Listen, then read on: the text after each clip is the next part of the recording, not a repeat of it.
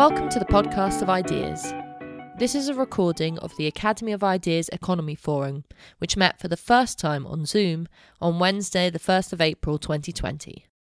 The title for this discussion is How Will Coronavirus Affect Johnsonomics?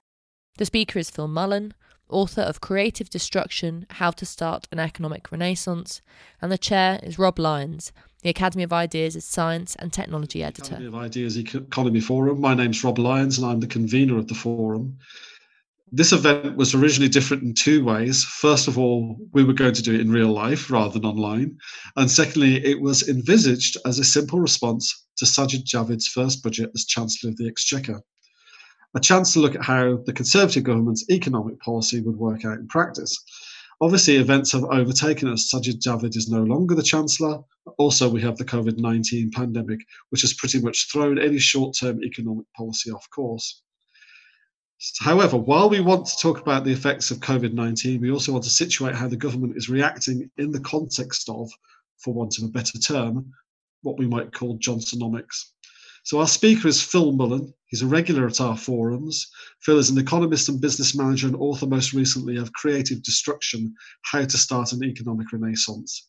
Phil will introduce the discussion for about 20 minutes, and then we'll have plenty of time for your thoughts and questions. So over to you, Phil. Rob, really, thanks very much for setting all this up for us. I know it's one of the early experiments that we're doing with this. I know there'll be many others being organized, already advertised, so let's hope this one goes well. Okay, I think one of the catchphrases of the pandemic so far is that crises change everything. For instance, Sarah Lunnan, a spokesperson for Extinction Rebellion, remarked last week, "Everything now has changed. The Conservatives have just nationalised the economy. So what we do now," she said, "is very interesting." Now that last phrase sounds a bit ominous to me, but I'll return to that at the end.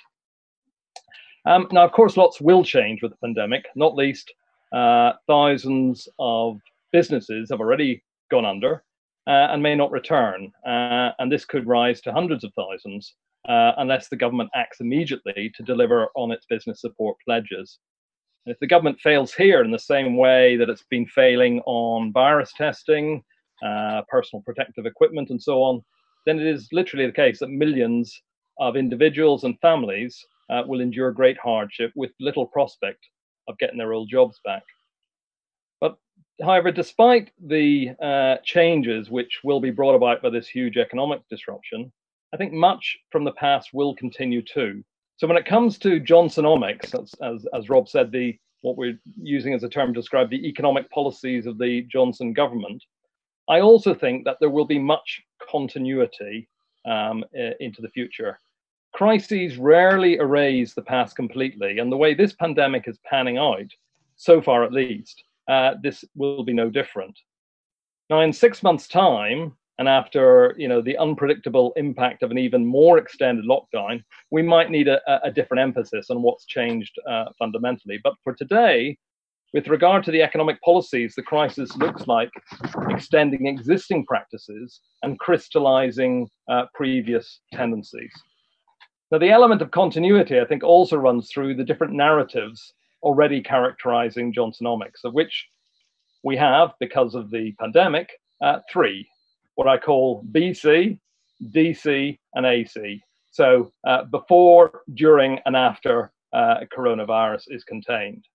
So the BC narrative, the before coronavirus narrative, was about delivering on Johnson's levelling up mantra.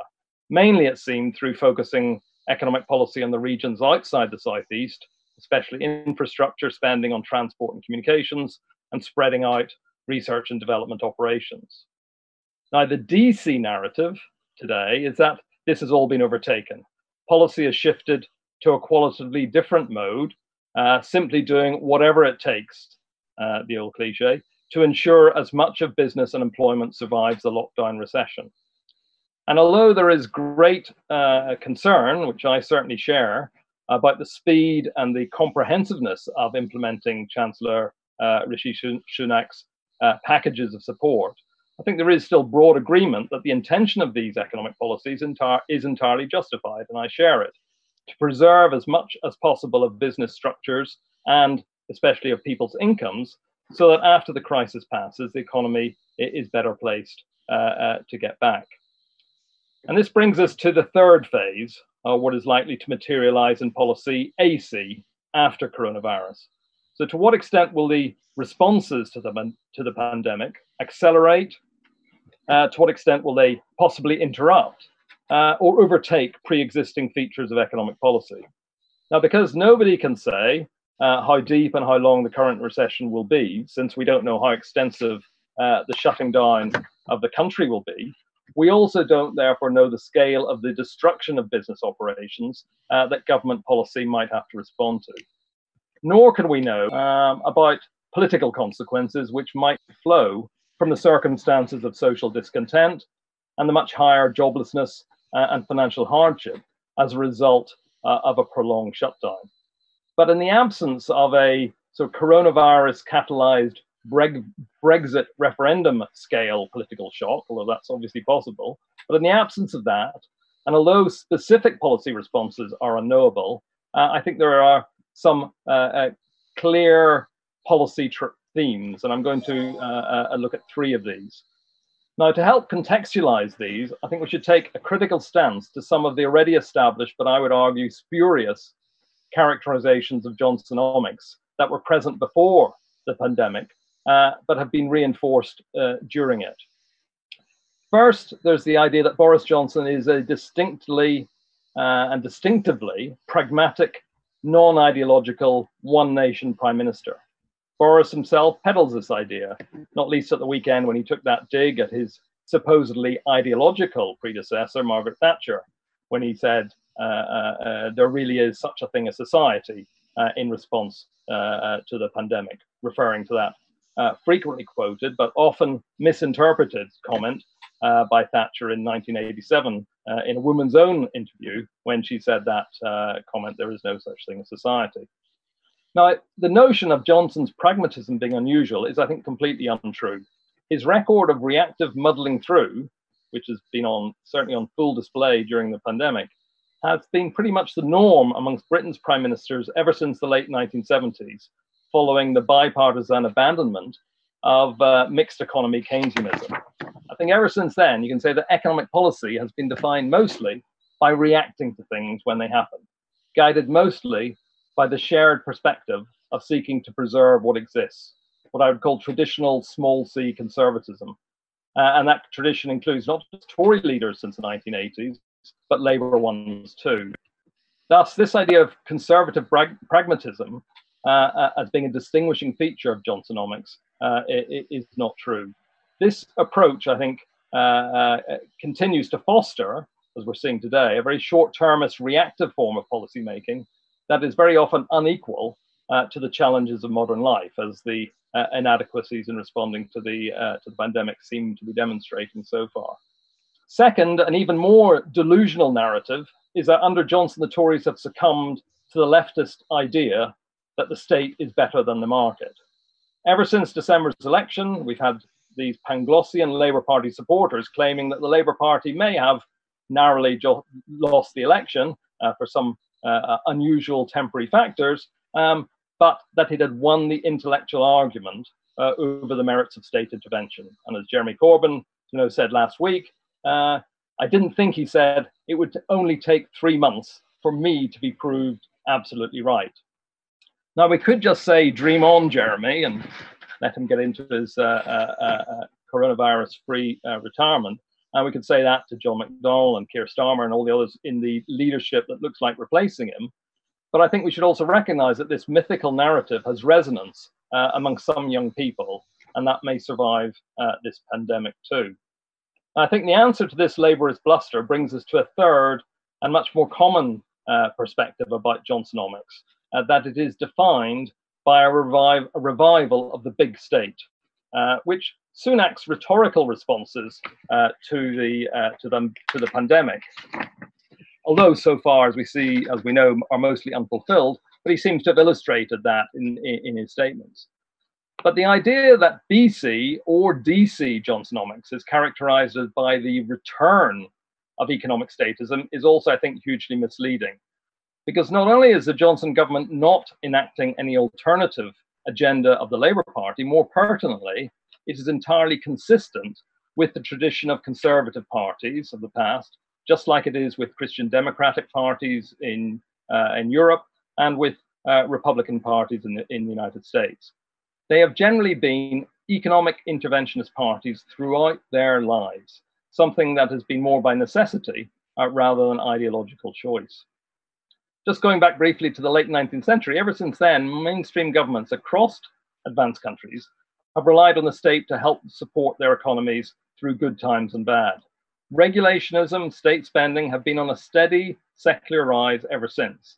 And in even more modern times, since the end of the post-war boom at the end of the 60s, increasing state economic interventionism has been the norm under governments of all stripes. Now, initially in the 1970s, this was about attempting to counter the effects of the generalized economic crisis.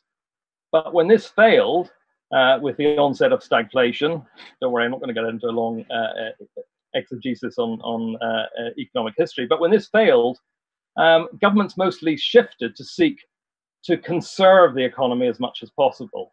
And this, as we well know, went alongside failing and falling business investment, lower rates of productivity growth, and the way that rising government spending ever since has often had to be financed not from inadequate tax revenues, but by expanding debt. All features, all trends which have been building up bigger problems for the future, which is the future of today.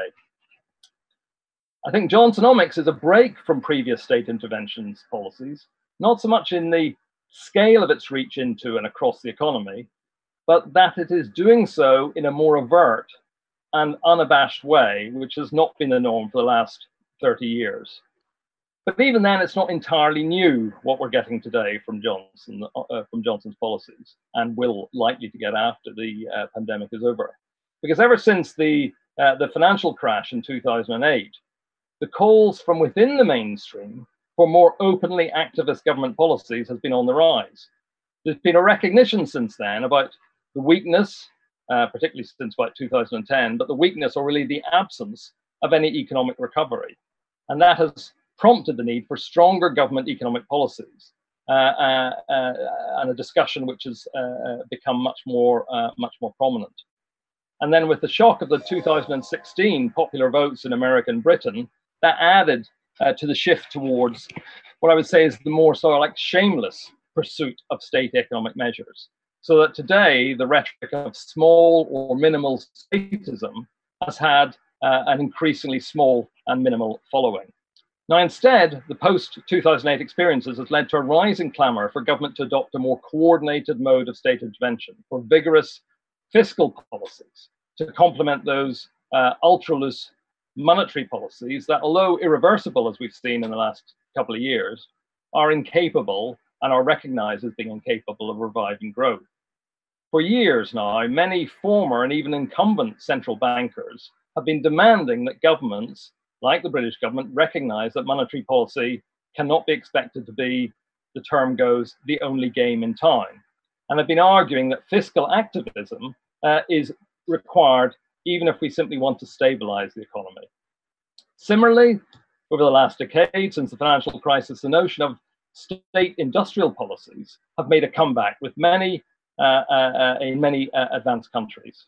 Public infrastructure investment, in particular, has assumed an increased significance as a means for trying to inspire some economic growth to benefit the so-called left behinds.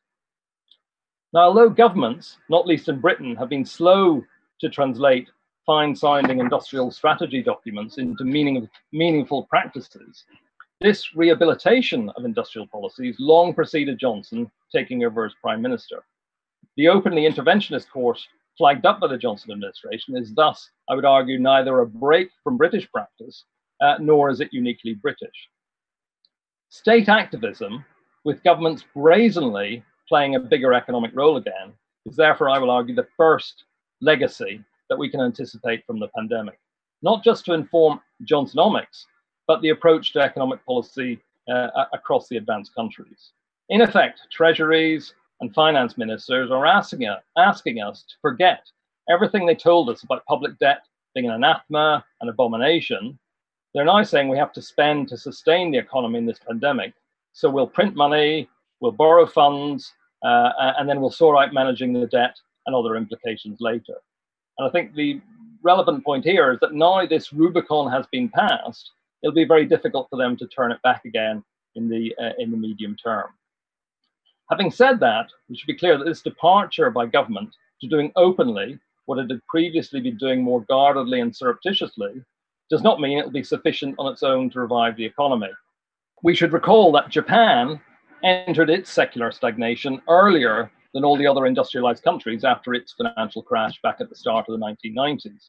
And it's been running a continuous fiscal stimulus ever since then. Average annual public deficits of about 5% a year have left it with a national debt of about 240% of GDP against the sort of 80 to 100% of most other advanced countries. But tellingly, of course, it is still stuck in its depression. Now, a big reason for this is that by propping up its economy, a lot of this extra state spending has been increasing the extent of corporate dependency on the state. This applies not just to Japan, where that concept of zombie businesses originated, but across the rest of the industrialized world.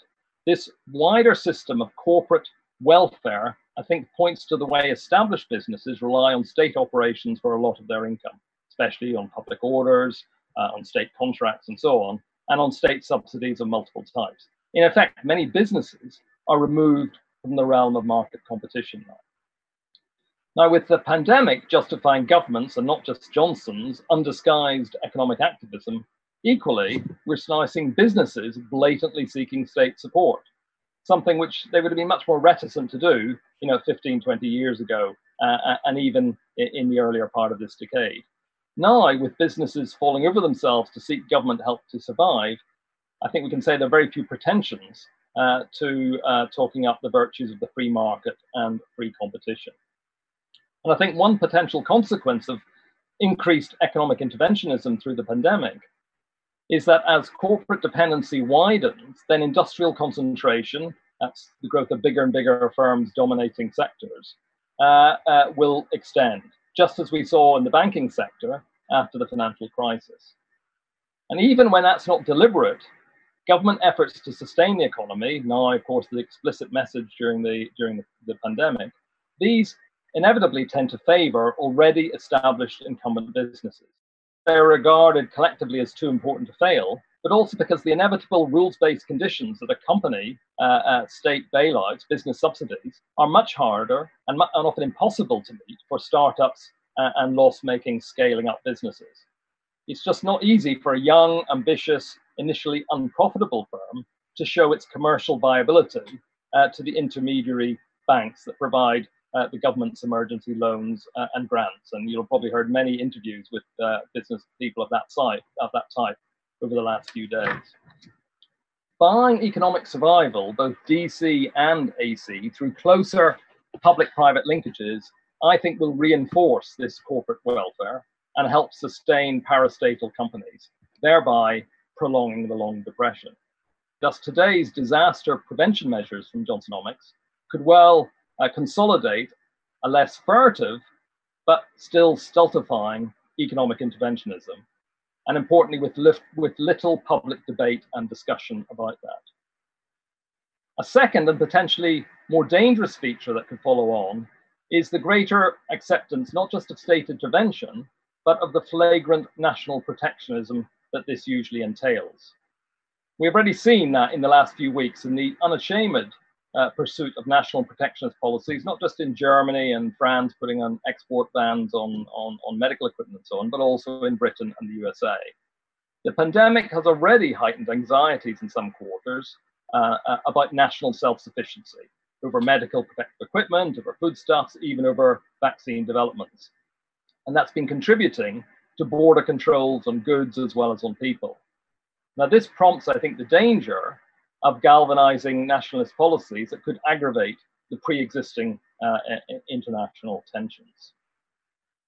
A third pandemic reinforced theme in economic policy, and this is one I'll end with, is how the coronavirus world, or the post-coronavirus world, could reinforce the regulation of so-called sustainable, responsible, stakeholding, caring capitalism. Again, this is not out of the blue. It follows a decade and more of increasingly virulent business bashing, not just from corporate governance campaigners, but also from within governments and from within business itself. In response to the economy shutdown, there's already plenty of discussion going on about holding businesses to account, working out who are the business heroes, who are the business villains. Did they recently pay dividends to their shareholders, as has been thrown at EasyJet and several other companies, as if paying dividends is some heinous crime. How much of a pay cut are the chief executives volunteering to take? How do they treat their workers and their freelance contractors? These are all the discussions, I think, which will escalate. Now, I think clearly some corporate deeds during this crisis, in particular badly treating your workers or hiking prices to consumers, are genuinely serious matters, and they should be pursued by all of us. Profiteering from a crisis, of which we've seen examples in the last week, is completely reprehensible. But there's also a danger here of buck passing by politicians who I think would be better occupied holding their elected government to account for what they did or failed to do, BC and DC. Because if on the basis of disreputable practices by a few business leaders, Johnsonomic policies regulate deeper into businesses' non-business, but so-called social responsibilities, then I think that's something which would be bad for business, bad for government, accountability, and bad for democracy. And I think these dangers of this third theme are especially acute if the restrictive economic policies justified by government as necessary to deal with this health catastrophe are then extended without full and proper political engagement and accountability into other areas that are very likely to damage economic growth. As alluded to at the start, I think proponents of tougher environmental policies have already been using the pandemic to assert the battle over COVID-19 needs to be extended to fight carbon emissions too. Already much effort is going into linking coronavirus to climate change, claiming that humans are messing with nature, being the unspecific but common cause to both of them. For instance, Inger Andersen, the UN's environmental chief, claims that nature is sending us a message, both with coronavirus and with the ongoing climate-related disturbances of bad weather and storms and so on. Andersen argues that humanity is placing too many pressures on the natural world with damaging consequences, and has warned that failing to take care of the planet meant also not taking care of ourselves. So she said our health entirely depends on the climate and the other organisms we share the planet with. Others similarly talk of the pandemic as a unique opportunity to manage a triple crisis: a health, economic, and environmental crisis. The Planetary Emergency Partnership, which is aligned to the Club of Rome, protests too that COVID-19 reveals that we are, quote, one humanity living on one planet, and that this planet is in the midst of a deeper and longer term crisis of climate change and biodiversity loss. Accordingly, and I think this is a point for us to think about, the partnership is calling for post-pandemic economic recovery plans to prioritize the health of the planet as being synonymous with the health of the people. Now, I think such propositions draw out one of the dangers of the overblown analogy between coronavirus and fighting a world war. Engaging in life and death contests with other countries can require, as we know from history, abrupt and sometimes illiberal actions without being able to seek mandates from the electorate. Most people accept that such wartime decisions might have to be taken quickly and justifying the temporary waiving of democratic approval. The problem is that the analogy of warlike conditions is being extended not just to a short-term necessity, like overcoming COVID-19, but to longer-term issues too.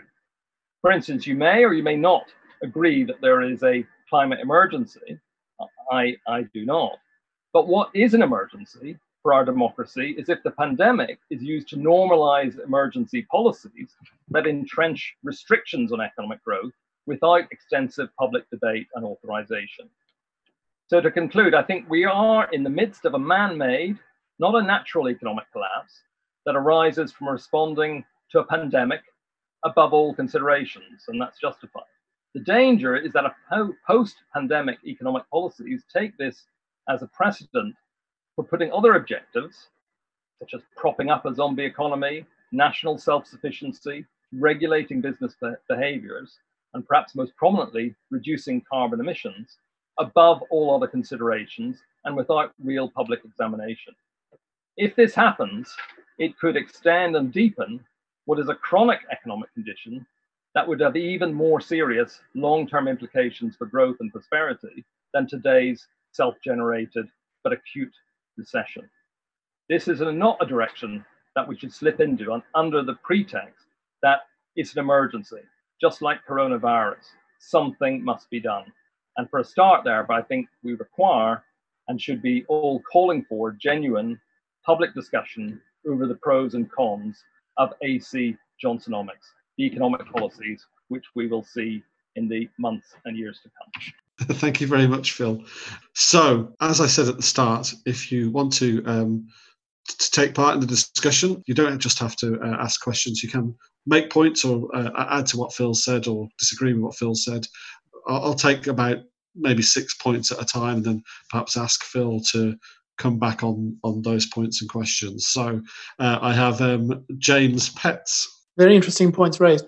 One of the particular dangers, I think, of the enormous increase in state spending is that the state will have a corrupt incentive to acquire resources by illegitimate means, by facilitating rent seeking. So, for example, introducing ever more extreme forms of intellectual property and other kinds of repression from which the state profits. And there's a real danger that one is seeing in the 21st century, a full-on convergence of all kinds of governments around the world on the state capitalism model that one sees in places like China, from authoritarian regimes realizing that traditional totalitarianism is so destructive to the economy that they actually lose real power from themselves by implementing it, but also the more liberal regimes realizing that their own political power can be augmented without resorting to the full-on totalitarianism of the past. And that's a real danger for everybody's freedom and prosperity. And what's really needed is for people who understand those dangers to be able to promote a coherent and coordinated counter-narrative to the increasing authoritarian extremism that one is seeing generally, but maybe accelerated by the current crisis and in particular response to it. And what we all need to think about precisely what that can be and how that can respond in particular to emergencies, because clearly there needs to be a response to the kind of emergency that one has now. But I would suggest that a starting point for that would be a very particular method for dissipating state power to deal with emergencies without impairing the ability of the state to deal effectively with emergencies, by having a completely separate body to deal with either a particular type or all types of emergencies, that is granted temporary powers by a completely unrelated body, such as a court on the basis of rules, and those powers are taken away once that third party decides that those powers are no longer needed. The most fundamental thing about emergencies is not to let the people who exercise the power also decide how long that power should remain being able to be exercised. Those are the things that are particularly important to separate in the context of emergencies. It's well known that states throughout history have used emergencies as justification for extremist actions of all kinds. Okay, thank you very much. Patrick Schumacher. Yeah, very interesting talk, and also the second speaker, I'm broadly agreeing with this, with the danger of increased statism, authoritarian kind of solutions coming forward. And I was wondering about, I see also the danger of a real economic crisis, depression, going further down and continuing there. And I wanted to ask Phil about profiteering. And I heard that phrase. I don't know what is particularly meant by this, but I worry about the kind of anti-profiteering rhetoric. And because I foresee nearly necessarily rising in certain prices, there will be a divergence of price developments, and a lot of commodities will increase their prices. We have a money supply inflation, but we have a disruption of supply chains and productions going down, and the market would have to somehow allocate in the end, we might end up with the attempt to put price controls in as well. And we back into kind of 70s rationing, price control. So that's the kind of more immediate worry, which would affect everybody's freedom and prosperity. Okay, Cronin and Kelly. Thank you very much, Phil. That was very enlightening. And just, I had two sort of related points. One was I didn't quite understand the differentiation you were making in terms of Johnson's politics being that different from the pragmatism of, say, post-war Christian Democrats and Republicans, and, if you like, post-Thatcher or post-Reagan Christian Democrats. I mean, they seem to take, one group seems to take the state as being, and Keynesianism as being some sort of necessity, and the others seem to take sort of free market economics as being a sort of necessity. But there doesn't seem to be a difference in their fundamental approach. They both seem equally pragmatic. The other thing was the politicization of the economy. Isn't that also a trap, in that this only works, the championing of nature over basically our desire to have a better life, to see increased living standards, that only works so long as it has the assent of the rest of the population. If the state entwines itself more and more in the economy, doesn't it return to that trap that it had in the 70s of what was described as the ungovernability crisis? That as the state is further and further entwined into the economy, it actually becomes the scene of, or it becomes an object of people's opposition. And even that could become even more unmediated if there's no, if there is no clear democratic mandate for what's being done. Okay, right. I've got Timandra, and then I'll have Daniel, and then Peter, and then we'll go back to Phil. So Timandra. I mean, maybe this is too broad a question for this point, but I was thinking about the whole creative destruction idea, which is obviously, Phil, like the whole kind of point of your book is that we can't keep muddling on. And in a sense, we missed the opportunity of the recession to actually get rid of the zombie businesses and radically restructure. So how much potential do you think there is for radical restructuring and getting rid of the deadwood now, given that the government is being very interventionist and is going to have to continue to be very interventionist to get the economy restarted? How much scope do you think they actually have to say, well, we're not actually going to keep all these businesses going indefinitely, and we are going to target some intervention, some support to try and start certain sectors up? And if you think there is that scope, where do you think they should be putting that effort in? Where should they be starting things, and where should they be letting things die? Okay, thanks very much. Daniel Ben-Amin. Okay, well, I just wanted to highlight what I thought was one opportunity and one risk. But I very much agreed with what Phil said as an overall framework. I thought it was really, really useful. In terms of the opportunity, I think there is an opportunity to really make the case for economic growth against the Greens, to make the case for positive economic restructuring rather than just propping up zombie companies, to make the case for innovation. So things we've already been arguing for in the past, but I think in this new context, we should really be pushing those arguments very hard. So there is a positive side. There are opportunities for us in that respect. In terms of the risks, for me, one of the big risks is pragmatism.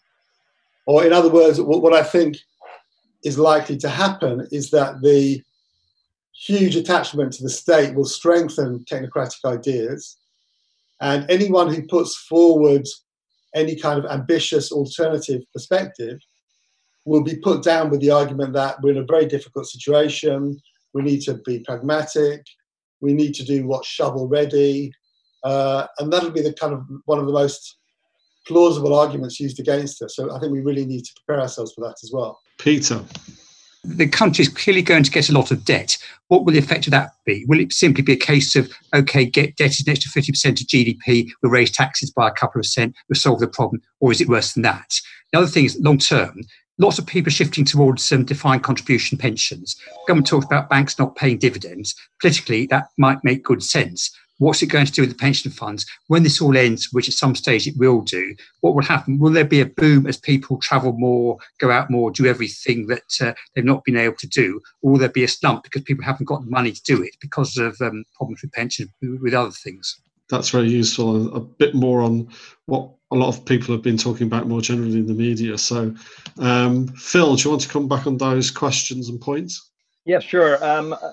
I think we should distinguish two different things, which is our best guesstimates as to what the impact of the pandemic will be on the economy, which perhaps pertains to the questions about, how big will the debt be, how much destruction will there be of existing businesses. From I think at the moment, I'd say the more important danger we have, which is how the crisis-related measures or approaches to politics will be used afterwards. And on the latter point first, I mean, I think the points that that James and Patrick made about the dangers of this leading to more authoritarianism, that possibility is there. But I think at the moment there are some more practical things. And I think that possibility will obviously become much higher if the lockdown gets extended. But if the lockdown is say 3, 4, 5, even up to 6 months, then I think we can anticipate some of the implications of what the state is doing now and the repercussions of that in terms of what they would do afterwards. So take an example. You talked about the state sort of intertwining itself with the economy and taking over the economy. I think the practical way that's sort of happening is not so much through what we can expect something through House of Commons, through laws being passed, but through things like the state taking equity stakes in the companies that it bails out.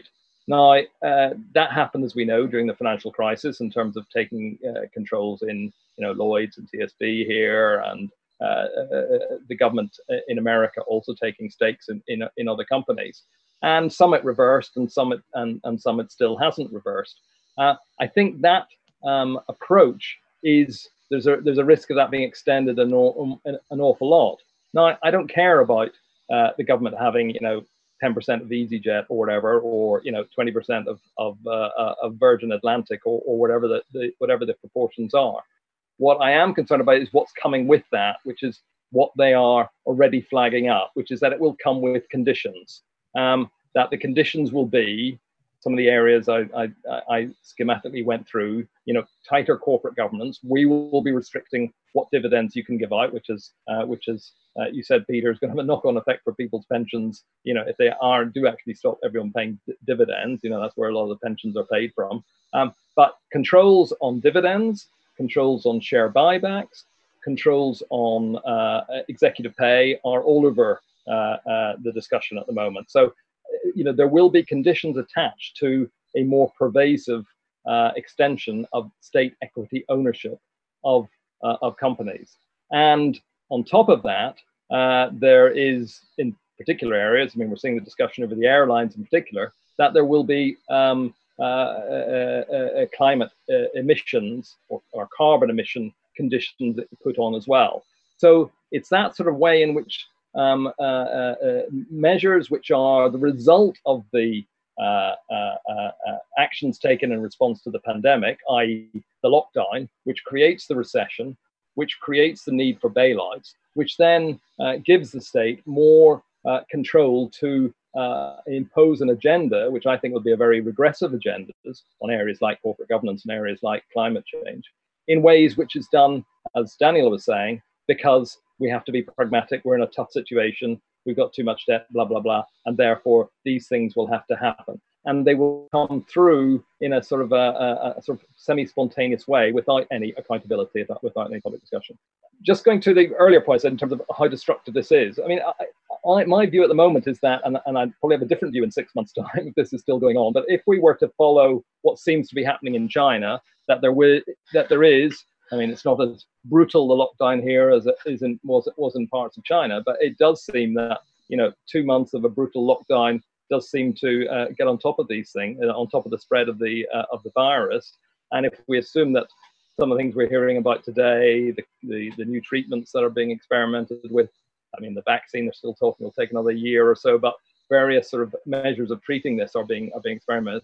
Then we, probably won't with that. Now, at the moment, I'm thinking we're not talking about 6 months, in which case the level of destructiveness will be substantial, but not of a scale of the analogy of the World War. It's very different when you're talking about a 6-year war where the whole country is focused on one objective compared to a 3, 4, 5 month self-imposed lockdown.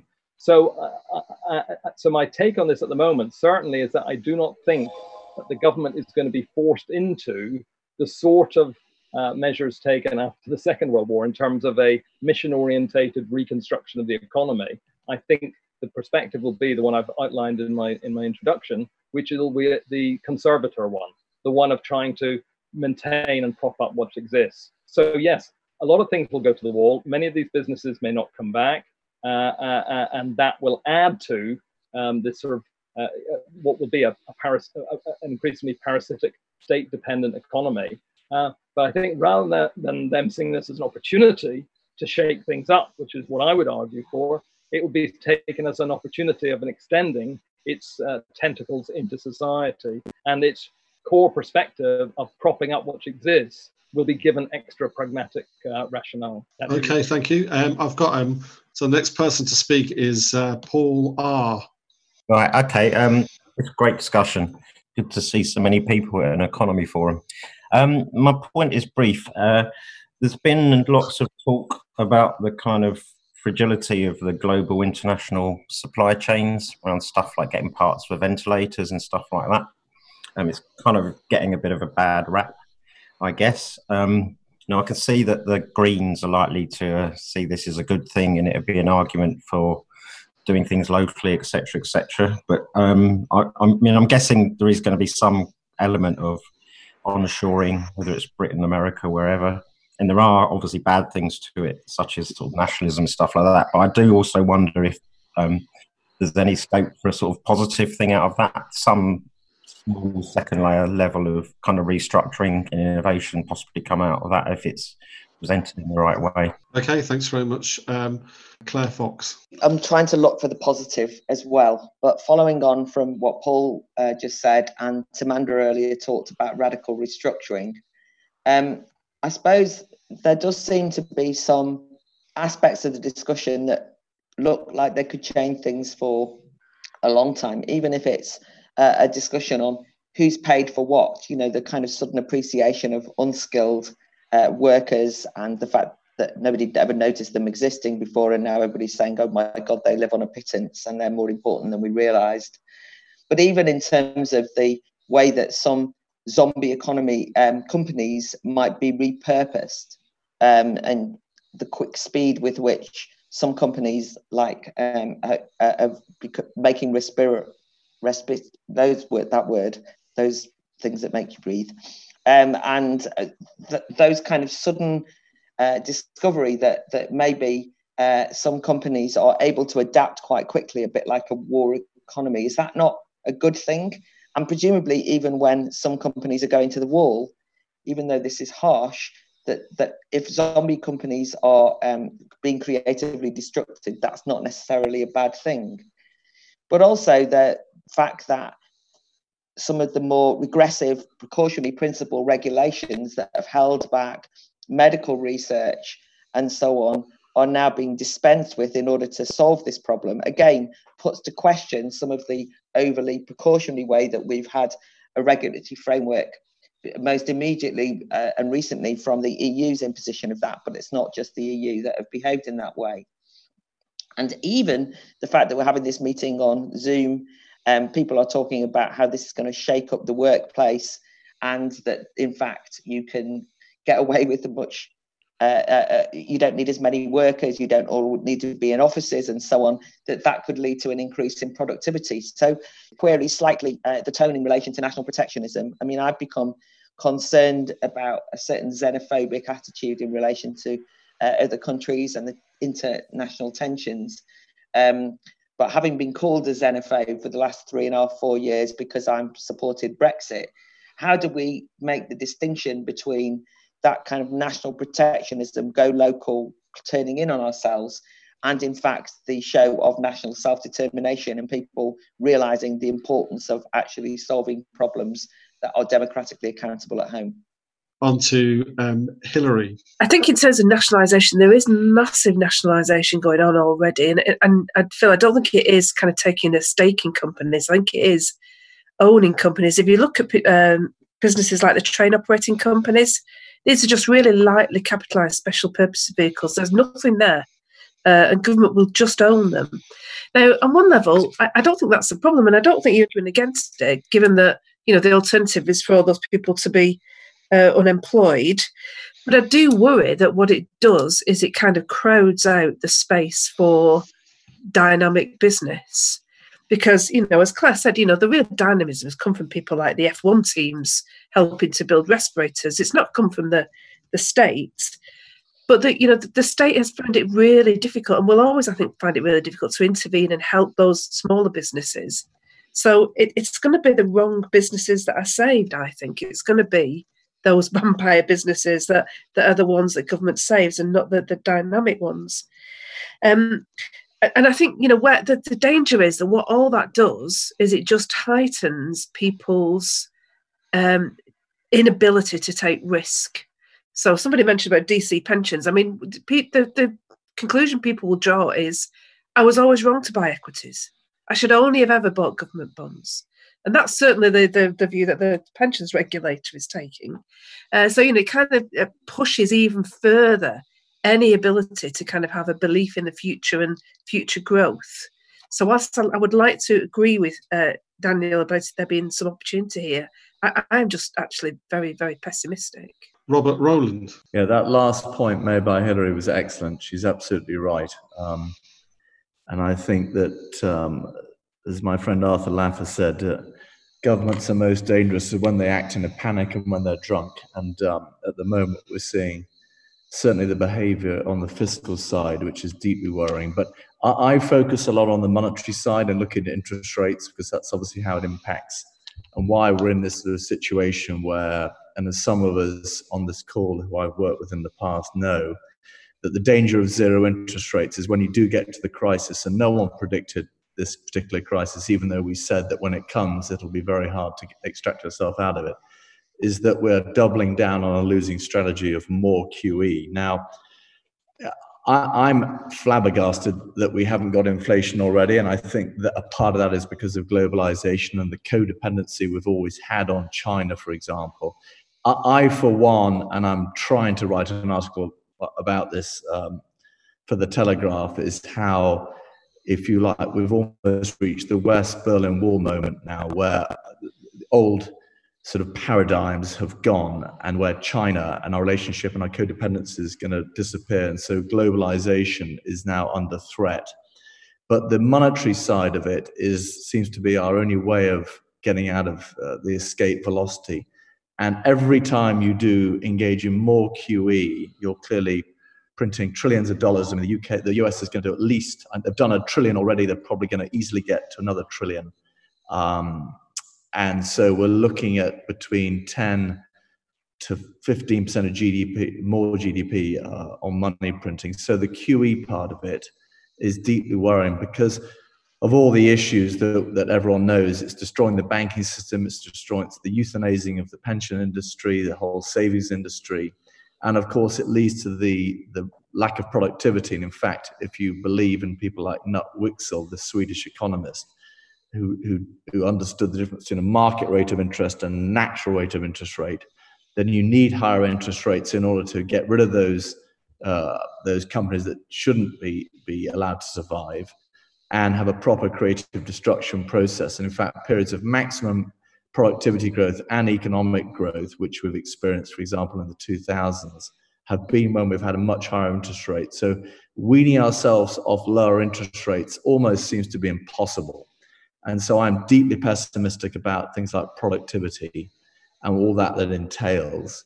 And, the other element is inflation, because this is not just a demand shock, it's a huge supply shock. I mean, many companies will go to the wall. I mean, expecting government to deliver money at the point, and we all know that governments can't deliver at the point of execution. I mean, they're hopeless at it. So to believe that government's going to suddenly rescue hundreds, thousands of companies is fanciful. I mean, already I've experienced the difficulty of getting loans off banks who don't have a clue what they're doing. So we have such limited time, but we are going to get an awful lot of money injections. So is this a case finally where, as Milton Friedman said, you know, inflation is always and everywhere a monetary phenomenon? We finally get a lack of supply. Globalization, because of geopolitics, means we just can't rely on the Chinese anymore. After all, it is the epicenter of this virus, and that we do get some form of inflation. Now, people are going to say, well, wait, you know, inflation is normally related to oil, and that's collapsed. It's related to wages, and clearly, you know, there's going to be a lot of unemployment. But certain areas there is going to be inflation. But I still can't figure the puzzle out, because asset markets have been massive beneficiaries of QE. The economies have not. We've seen stagnant growth rates. So by doubling down on this losing strategy of QE on steroids, and at the same time having huge Keynesian money fiscal programs, albeit I am more optimistic there in that they're going to be sunsetted, so that's good, because I do believe the narrative should be that it should be like an insurance policy. Once you've paid out your policy, you go back to business as usual. But there is going to be a price to pay. Tax rates are going to continue to have to go up unless there's some kind of Herbert Hoover debt moratorium where we all wipe out each other's debt. But I don't honestly believe that's possible. Okay. I know that's a very long-winded explanation for how. Okay. I don't really know the answer because we're all in panic mode. Right. Okay. Thanks, Robert. JJ Charlesworth next. I guess it's just echoing some of the points made just recently. That I mean, what's peculiar about the situation is that it is a government directed crashing of the economy, right? So it's quite unusual in the sense that regardless of the healthcare crisis issues which have led to the policy turn which has been taken by governments across the world, it's nevertheless a government-led shutting down of the economy, right? Which is unusual. And I wonder whether some of the points that have been made around, I mean, what I notice is not very much discussion about production and productivity. So there is a sense in which, although people can be having debates about fiscal and monetary policy, I wonder if Phil has any comments about the real, chaotic consequences on production, supply, distribution, which will come out of these lockdown policies. I mean, for example, farmers starting to worry very much that there won't be pickers to pick the harvests which are coming in this spring, and how that will, of course, that will produce supply pressures, and there will be inflationary pressures associated with that. So I guess the point is that, what is the scope and what is the parameters for quite serious real economy and productivity collapse or radical breakdown because of this essentially policy-invented stopping of economic activity. Because I wonder whether public, I mean, the point about that is that in the 2008 crisis, a lot of the public's mood was in the developed world was managed by QE, by supporting consumption. And I wonder whether consumption can be supported fictitiously in this crisis very easily, and whether there will be then a democratic or demos-based resistance to what will be very real consumption contraction. So I'd like to hear a few more points on actual production on that. Lee Millard next. The first is that it's been such a short amount of time that we've been in this lockdown, and yet already it is really a dramatic impact, I would say, on the economy. And one of the questions I've got is,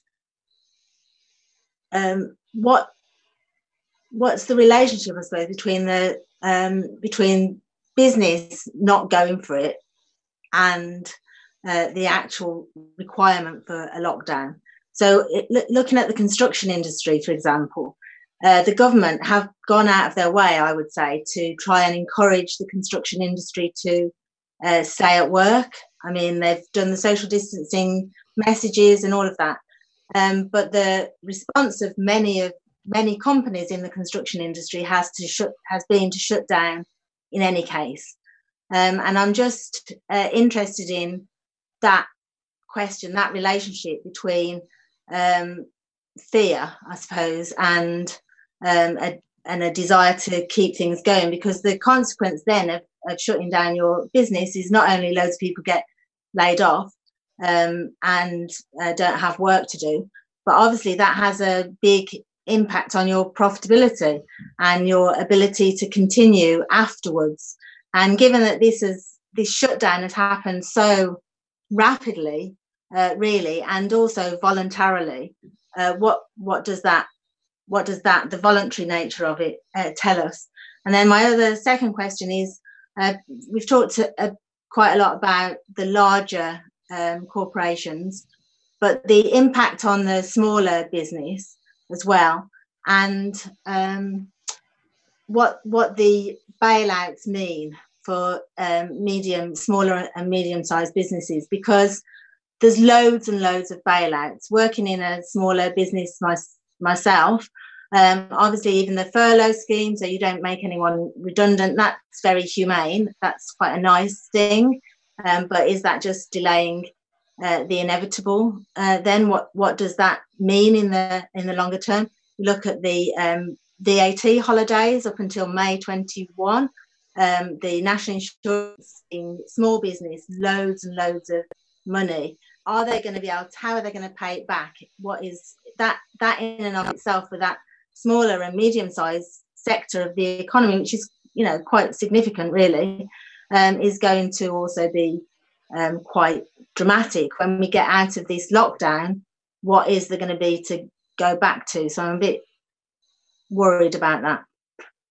Okay, thank you very much. Right, James Woodhousen. I can't really comment so much on the last few contributions about the kind of knock-on effects too much. I think they'll be pretty serious, really. I agree with Phil's point about continuity in past state intervention, but the 15% figure for GDP depression, if I have it right, or stuff like that, suggests this is very serious. I wanted just to talk, though, about the point that Claire raised on, the people pulling together, at least in the private sector, to make the new kinds of equipment with ventilators and all of that. And then I wanted briefly to turn to Phil's three tendencies that he outlined, just on the sort of the Claire issue. I think there have been some successes in university departments and Formula One, as Hilary mentioned, companies and others putting together things at short notice. But I think if you compare that with the rhetoric of industrial policy or manufacturing flexibility, or another buzzword, agility, the private sector's performance has not been bad, but it hasn't measured up to all the hype. And certainly the state sector's performance, the reality of regulatory and public health England incoherence does not so much ground my pessimism, but I think there is a big contrast between the willingness of the private sector, I'm told it's the same in the state, to get things together, and the difficulty in the States, and the difficulty that the state has in both America and Britain in sort of pulling things together in anything like the reasonable but still not great performance of the private sector. So I think this question, what used to be called in the days of the military-industrial complex and the Cold War, defense conversion, the ability to move from out of one sector, in those days, military products, into another, I think that is worth taking a microscope to. I'm told that Philips, for example, in medical equipment, can't convert to making the ventilators that it would like, unless it's going to take 6 weeks, 2 months, and stuff like that. Rather a contrast with all the management literature about, time to market, new product development, and all of that. Then, just on the Phil's points, I think I agree with very much that the big boys are going to benefit from this, and recent contributions, Sally's, about the impact on SMEs. I think that's right. We shouldn't forget that the big Silicon Valley IT companies are already cash kings, like Coke, Amgen, and a number of other giant American multinationals. So their cash position is going to assist them, whereas the SME cash flow is going to kill them in terms of the fallout. I think a lot of the IT companies will be boosted by home working and all of that cloud stuff and telecoms, even though that you and I know that home working is mostly piecework, something that will come back further. Then I think Phil's right about the tendencies towards autarky. I think the dig for victory food phenomenon is something the Greens will fasten upon. But I don't believe that the opportunities for really going autarkic, especially from China, for Britain are really there. I think China's power, along with Korea's and Singapore's, will be boosted. And globalization, for me, has gone too far to allow the autarky that many would seek to happen. We can't get out of the links with China, and that's part of the problem. And finally, I think the dangerous phenomenon for me, if we are worried about the authoritarianism and all of that Phil, I think, is right to conclude on, is that a lot of middle-class, white-collar, petty bourgeois people are going to work remotely from their homes.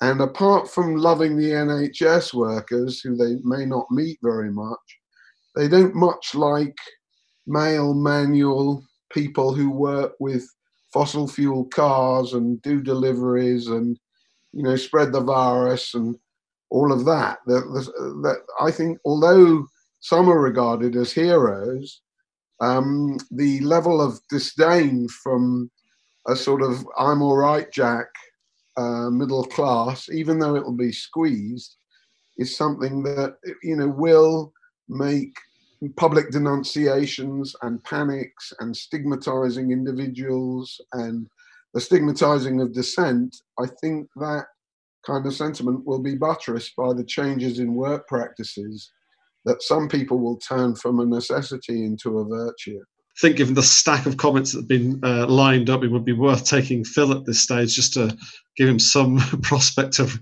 responding to them. So, Phil. Okay, thanks. I'll do it in two aspects. One is the impact of what is going on, the lockdown, and what we can anticipate there. And secondly, then what the implications are, which was what more I was focusing my introduction on. On the impact, I think it is going to be very, very severe, as Sally and others have said. But but as JJ said, it's a different type. I think as JJ said, it's a different type of recession. So we're going to have a very severe recession. I mean, the OECD is saying each month of lockdown, it's like 2% of GDP gets lost. So if it goes on for 6 months, it'll be a contraction of about 12%, which is much bigger than in 2008-9. So the precipitate implosion of economic activity, whenever you take a decision to stop the society working, to stop most of the economy operating, apart from retail, and if you can sneak into a few distribution centers and allow some manufacturing to go on if you're 2 meters apart and stuff. But broadly speaking, it is a huge contraction, and I wouldn't underestimate that at all. That there will be, in that sense, destruction in the sense of a lot of businesses. As I said, it could be hundreds of thousands of small businesses who will go bust, and there will be circumstances where those will not open up again. So that is going to have a significant effect. I do generally think that a government which was not muddling through in its operations, not just pragmatic, could actually do something to keep the economy afloat. I do think that it is possible to compensate for this self-imposed shutdown. I do think it could be possible to give sufficient cash into the economy to keep people's incomes going. Unfortunately, not only have they been incompetent at following through, they've also been so constrained by their conditional rules-based approach that they have created all sorts of perverse consequences. Take Sally's point about on paper it looks good to give people a job retention scheme, to give people 80% if they get furloughed.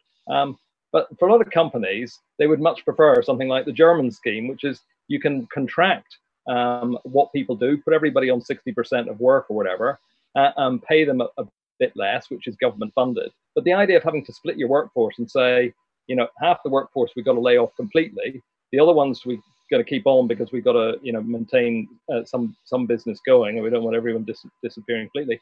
That is a very divisive and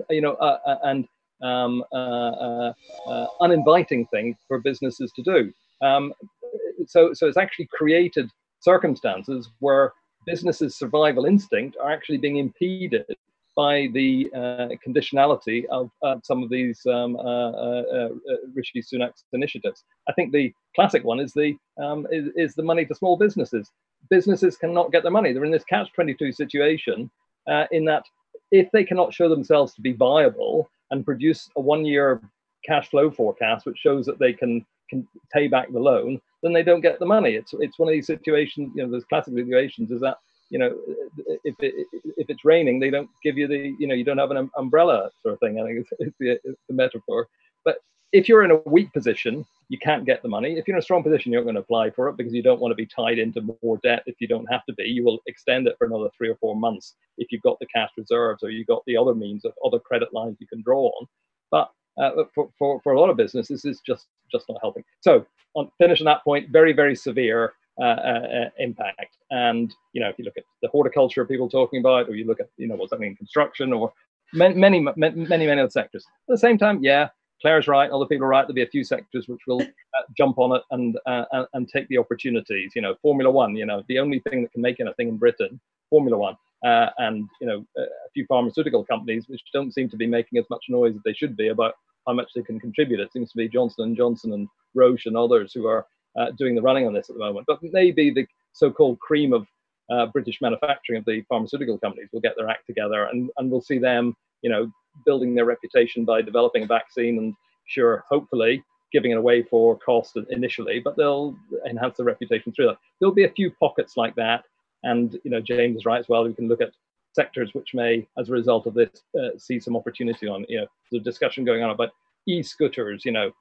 E-scooter businesses are collapsing at the moment because nobody's going around town, but they're saying maybe this will be an opportunity for us because people won't want to go on public transport in the future because it's all germs and dangerous and stuff, and you have to mix with people. So maybe the e-scooter business will take off. So there's all that sort of ups and downs, interesting to look at, but not fundamental. But the point, going on to the second point, is what is the implications of this contraction? It is very severe, but it will come to an end at the moment in 3, 4, 5, 6 months. If it goes on much longer, as I said in my introduction, then circumstances begin to change. But if it only goes on that long, I think the main consequence will be to accelerate existing trends. Crises generally do that. They reinforce what's already existing. And I am therefore unconvinced that somehow, because there's a lot of destruction going to be happening, that's going to force the state to take a lead or to create a framework for creativity. There'll be a few people doing it, but the instinct, I think, from everything I've seen over the last 30 years, and reinforced by the people, people who've been discussing, Robert and others discussing about the consequences since the 2008-9 crash of this ultra easy monetary policies, this quantitative easing, which they remember came in as an emergency quantitative easing. We're going to help out for 6 months, 12 months, 18 months, and then we'll go back to normal. They become so dependent on it. That's the culture of business and the state and government at the moment, which is to try to preserve what exists. And it seems to me that is the way they've gone into this, the pandemic, and that's likely to be the legacy that's reinforced from it from an economic policy perspective. My last point is that in that, then, it's not really a matter of whether it should be optimistic or pessimistic or trying to discuss, some upsides and some downsides in terms of what the economy is. Is this going to shake up not just the economy, but shake up the whole culture of a depoliticized approach to economic policy and to a lot of other areas as well? I don't see that happening automatically from the destruction of hundreds of thousands of small businesses, unfortunately. What it could be forced by, what it could open up a political discussion about what's necessary for society, is if it engenders a popular revolt of some type. That's what I meant when I said a coronavirus type, Brexit shock. And that may well happen. It may well be that people do, we're seeing things in Italy. I'm not saying that's the form it takes, but people in Italy after a month are getting a bit peeved off, and there's a bit of pushback to the police and so on. I'm not saying that's necessarily the form, but if this goes on for several months, it will create social discontent. There will be a lot of unemployment. There will be a lot of hardship. Those weren't the things which created the Brexit thing, but you could see the possibility of some sort of popular revolt over this. That's a possibility. I'm not saying it's a probability, but it's possible. I think that's what you would need to look out for, and it's not going to happen in the next 3 or 4 months. But if pandemic lockdown goes on and it could happen, that would be the thing that would create the circumstances, rather than something being fatalistically, deterministically created by the fact that so many businesses have gone bust. Right. So let's have Norman, then Sheila and Rupert and Simon. But could you start to keep your points a bit shorter now? That would be great. Thank you very much. I wanted to make a similar point to what Phil just ended on, which I think there's a lot of wishful thinking going on and dreaming and frankly a real load of rubbish being spoken about what the implications of this that we're seeing. So all this discussion, for example, about are we going to change the way we're going to work? People are going to work from home. So many more businesses are going to go online, etc. What it really indicates to me is just how slow the so-called digital age has actually been. I think it's also raised the question of about what are essential workers in society. When I assume that approximately 2/3 of all the so-called information workers, the white-collar, desk-bound workers, if they stopped working, we wouldn't really notice much in the economy. I think, when nurses stop working, when delivery drivers stop working, when garbage men stop working, suddenly we realize that we still live in a society that is very much based upon unskilled and semi-skilled work, not the kind of information age that everybody has been going on about for so many years. So a lot of myths, I think, are being destroyed. But the real point I wanted to focus on was really the point that Phil was making about how this is extending existing trends. And the one that I think is really pointing to is this whole precautionary culture that has been very much in trade for decades now, which I think is really going to come into its own. I think the banner today is not there's no alternative to the market. I think it's going to be there's no alternative to the state. And that's now going to be enshrined in everything, in how we understand society and where we're going to be looking to for solutions. The real problem for me remains that we're talking about a stagnant economy. We're not talking about a dynamic, innovative, forward-looking, in any sense of the word. And I think Phil's right to point to that this destruction that's going to occur to capital and all of that is not the same as, for example, in war, where capital is destroyed, where there is a restructuring that takes place and becomes the basis for new growth. And I'm struck very much by the fact that, the big success story that everybody's talking about is Project Pit Lane, which is this the Formula One teams coming together. Let's not overblow this, people.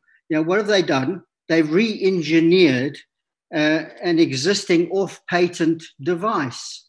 They haven't even designed a new device. They've just re-engineered something that existed. Okay, they did it fast, and I think that accomplishment is something that should be celebrated, and all of that. But this is not earth-shattering. This is not game-changing innovation. This does not mean that we're now on the verge of some very new things going to start happening. I think the culture of low expectations, the short-termism, all of that, I think is going to be reinforced, obviously dependent, as Phil said, on how long this goes on for.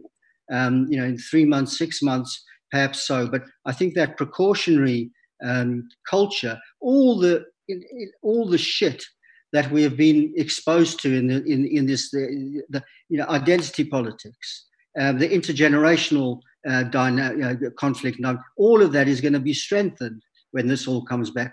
It's not going to be weakened. And I think that similar to what Daniel was I think driving at, I think there's great opportunity to show up the difference between what has been said, the myths, the hype and everything, and what needs to be done. But to make the case for that, I think is going to be much more difficult than I think we're assuming. I'm not being optimistic or pessimistic, because I think it's never going to be a one-way street, this. But I do think that precautionary culture is going to be strengthened, not weakened. Okay, thank you very much. Rupert. What I wanted to say was, historically, plague actually has been the catalyst for the collapse of weak empires. And I actually think this is quite significant. So I do think this is going to have a much bigger impact on what has become an extremely weak West. And I think everybody needs to probably prepare themselves for that. The bottom line is that the state has been taking far too much out of the private sector. It's weaponized all of our financial advisors against us. It sits there, it collects VAT, it collects all taxes, national insurance, income tax, pensions. It's all been lobbed onto the private sector, to these small businesses which have had to collect all this money and pass it on to the state. So what I think is quite interesting is that the state has taken this action that it's taken, I think, to protect the votes of the aging people. But in doing so, if they're not very careful, they're going to destroy the economy. And in destroying the economy, they're actually going to make it patently obvious that they've been taking far too much out for far too long, because most of the private companies have not been able to maintain reserves. I don't know how many of you run businesses, but our accountants and auditors have become tax collectors in that they've insisted that we pay tax every year. We don't carry any reserves through, and ultimately the economy therefore is in quite a weak state. So I think a lot of what's being done is being done to protect the fact that the state is taking too much out. At the end of the day, as I think Warren Buffett said, when the water goes out, you can see where the rocks are. And I think we will progressively see that that's been the case. Interestingly, we were approached today to try and help build a 500-bed hospital somewhere near Southampton.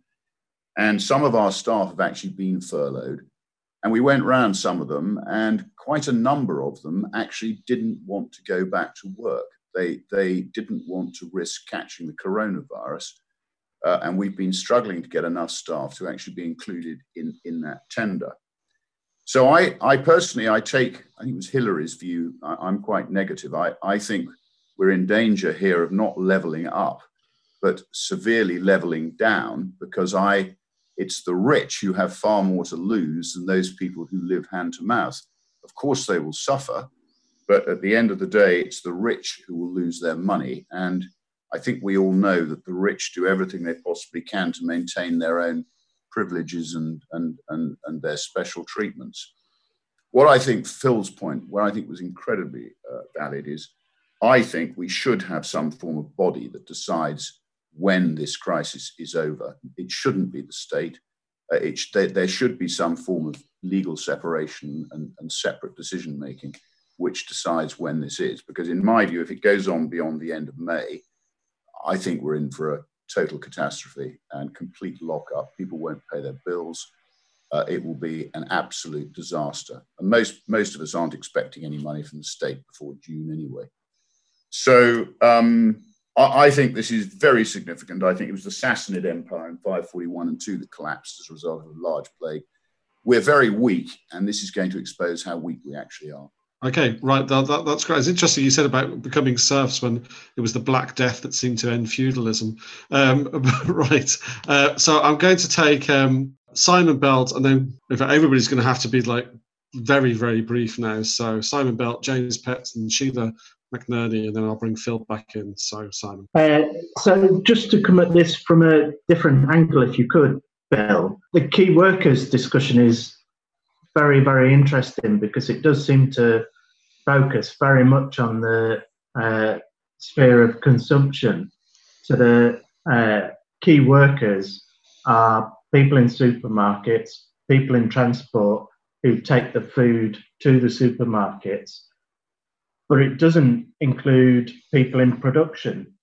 And it's kind of like a bit of an afterthought that F1 Mercedes produced the breathing apparatus, but there isn't that sense in which the productive sphere is that important, and who's involved in producing all the raw materials for the vaccines.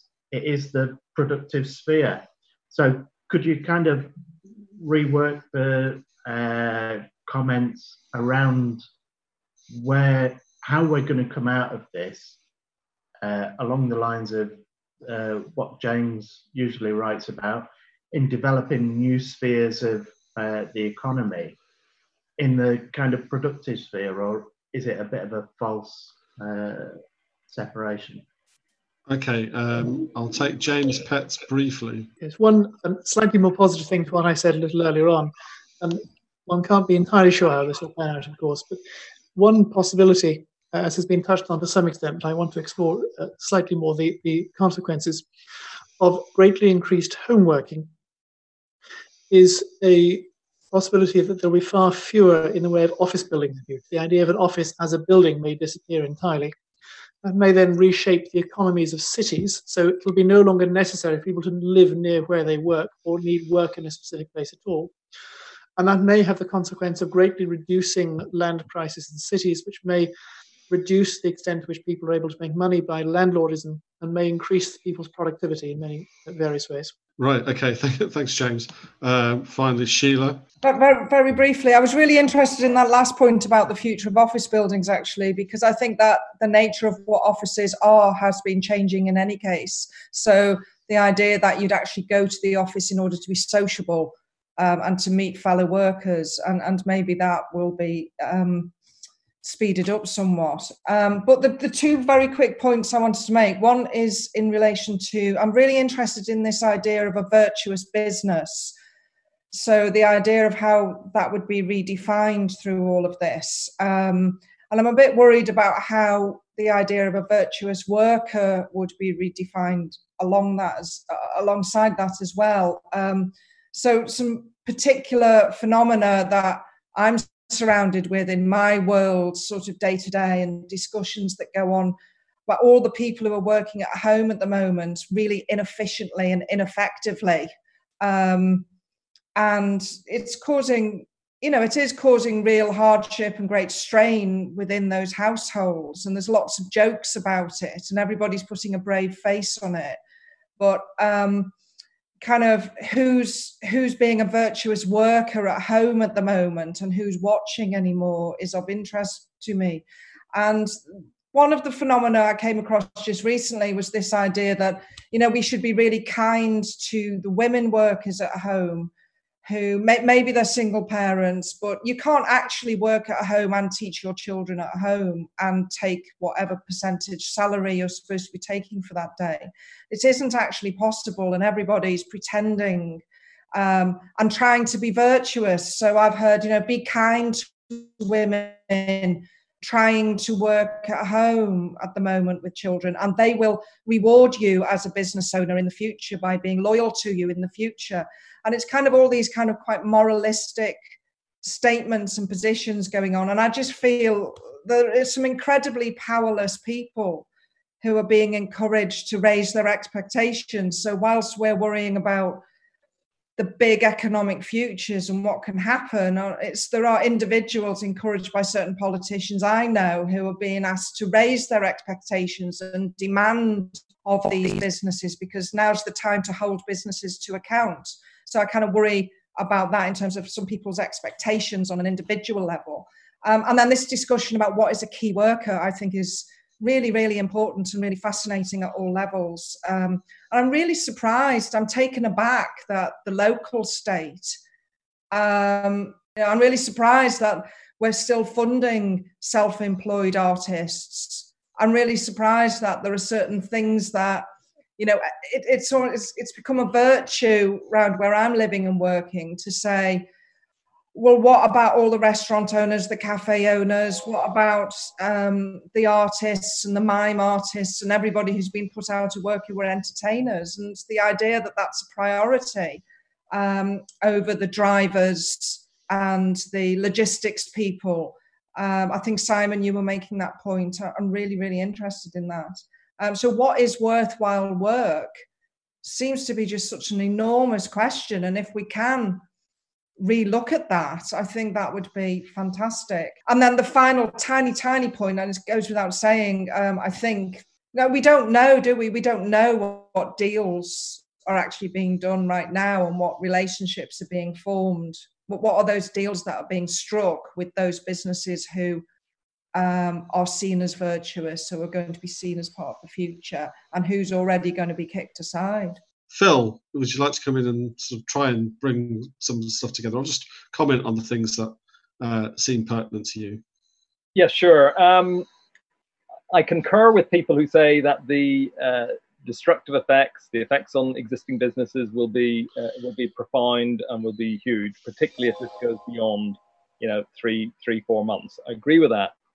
What I'm suggesting is that itself will not change the nature of a decrepit sclerotic economy or state framework which is geared to trying to sustain this decrepit sclerotic economy.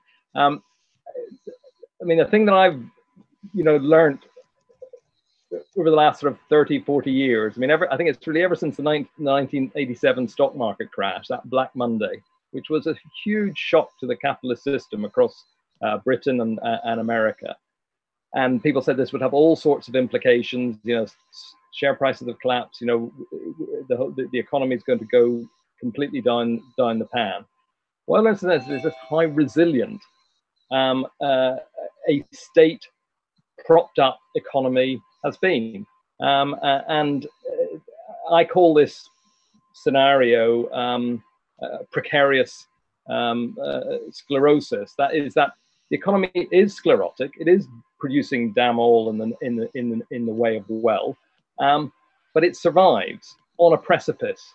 And I think we had a forum a couple of forums ago. We were discussing what are the implications of this huge amount of corporate debt out there, propped up by central banks have sort of through their ultra easy monetary policies have allowed so many businesses just to issue debt. And this discussion of half of the investment grade debt there is triple B, as we were discussing. I won't go into the new audience here, but basically it's very, very fragile. A lot of this indebtedness, and therefore the whole corporate sector is extremely fragile. So there is this sclerosis, which is very precarious, but somehow society, the economy seems to muddle through because there is nobody questioning what is going on. So I think I would end by drawing on the comments of particularly of Rupert and Simon, in terms of what sort of discussions can we engender through this about exposing just how bad things are. And that's not doing that in a grim and pessimistic way, because you're able to do things like actually showing there is a little bit of inspiration there of a few sectors who are trying to take advantage of this to show that these things are possible. And there's also positive experiences that people of solidarity that people have been engaged in. And hopefully we will have a vaccine that comes out of this and so on, which will be an indication of human ingenuity and stuff. But to show how bad things are, if we can have a discussion which has, say, like, who is a productive worker rather than a key worker, because who is it that we need to run society, to create the wealth from which all of us can live, and from which we can have a decent health service which has got a few more ventilators and a few more intensive care beds than the one that we've had now. If we can create that discussion about why the economy and why wealth production and why productive work is important, if there's an openness to that as a result of some of the repercussions of this, whenever people see that what happens whenever things disappear for 3, 4, 5 months, then I think that would be a good way to try and intervene into a broader public discussion, which is about repoliticizing what the economy is. So that's the positive side I would have. That might happen, but nothing will happen automatically unless we begin to extend those public discussions and public engagement about it. Right, that's brilliant. Thank you very much, Phil. I'm going to unmute you all, and if you could just show your appreciation to Phil.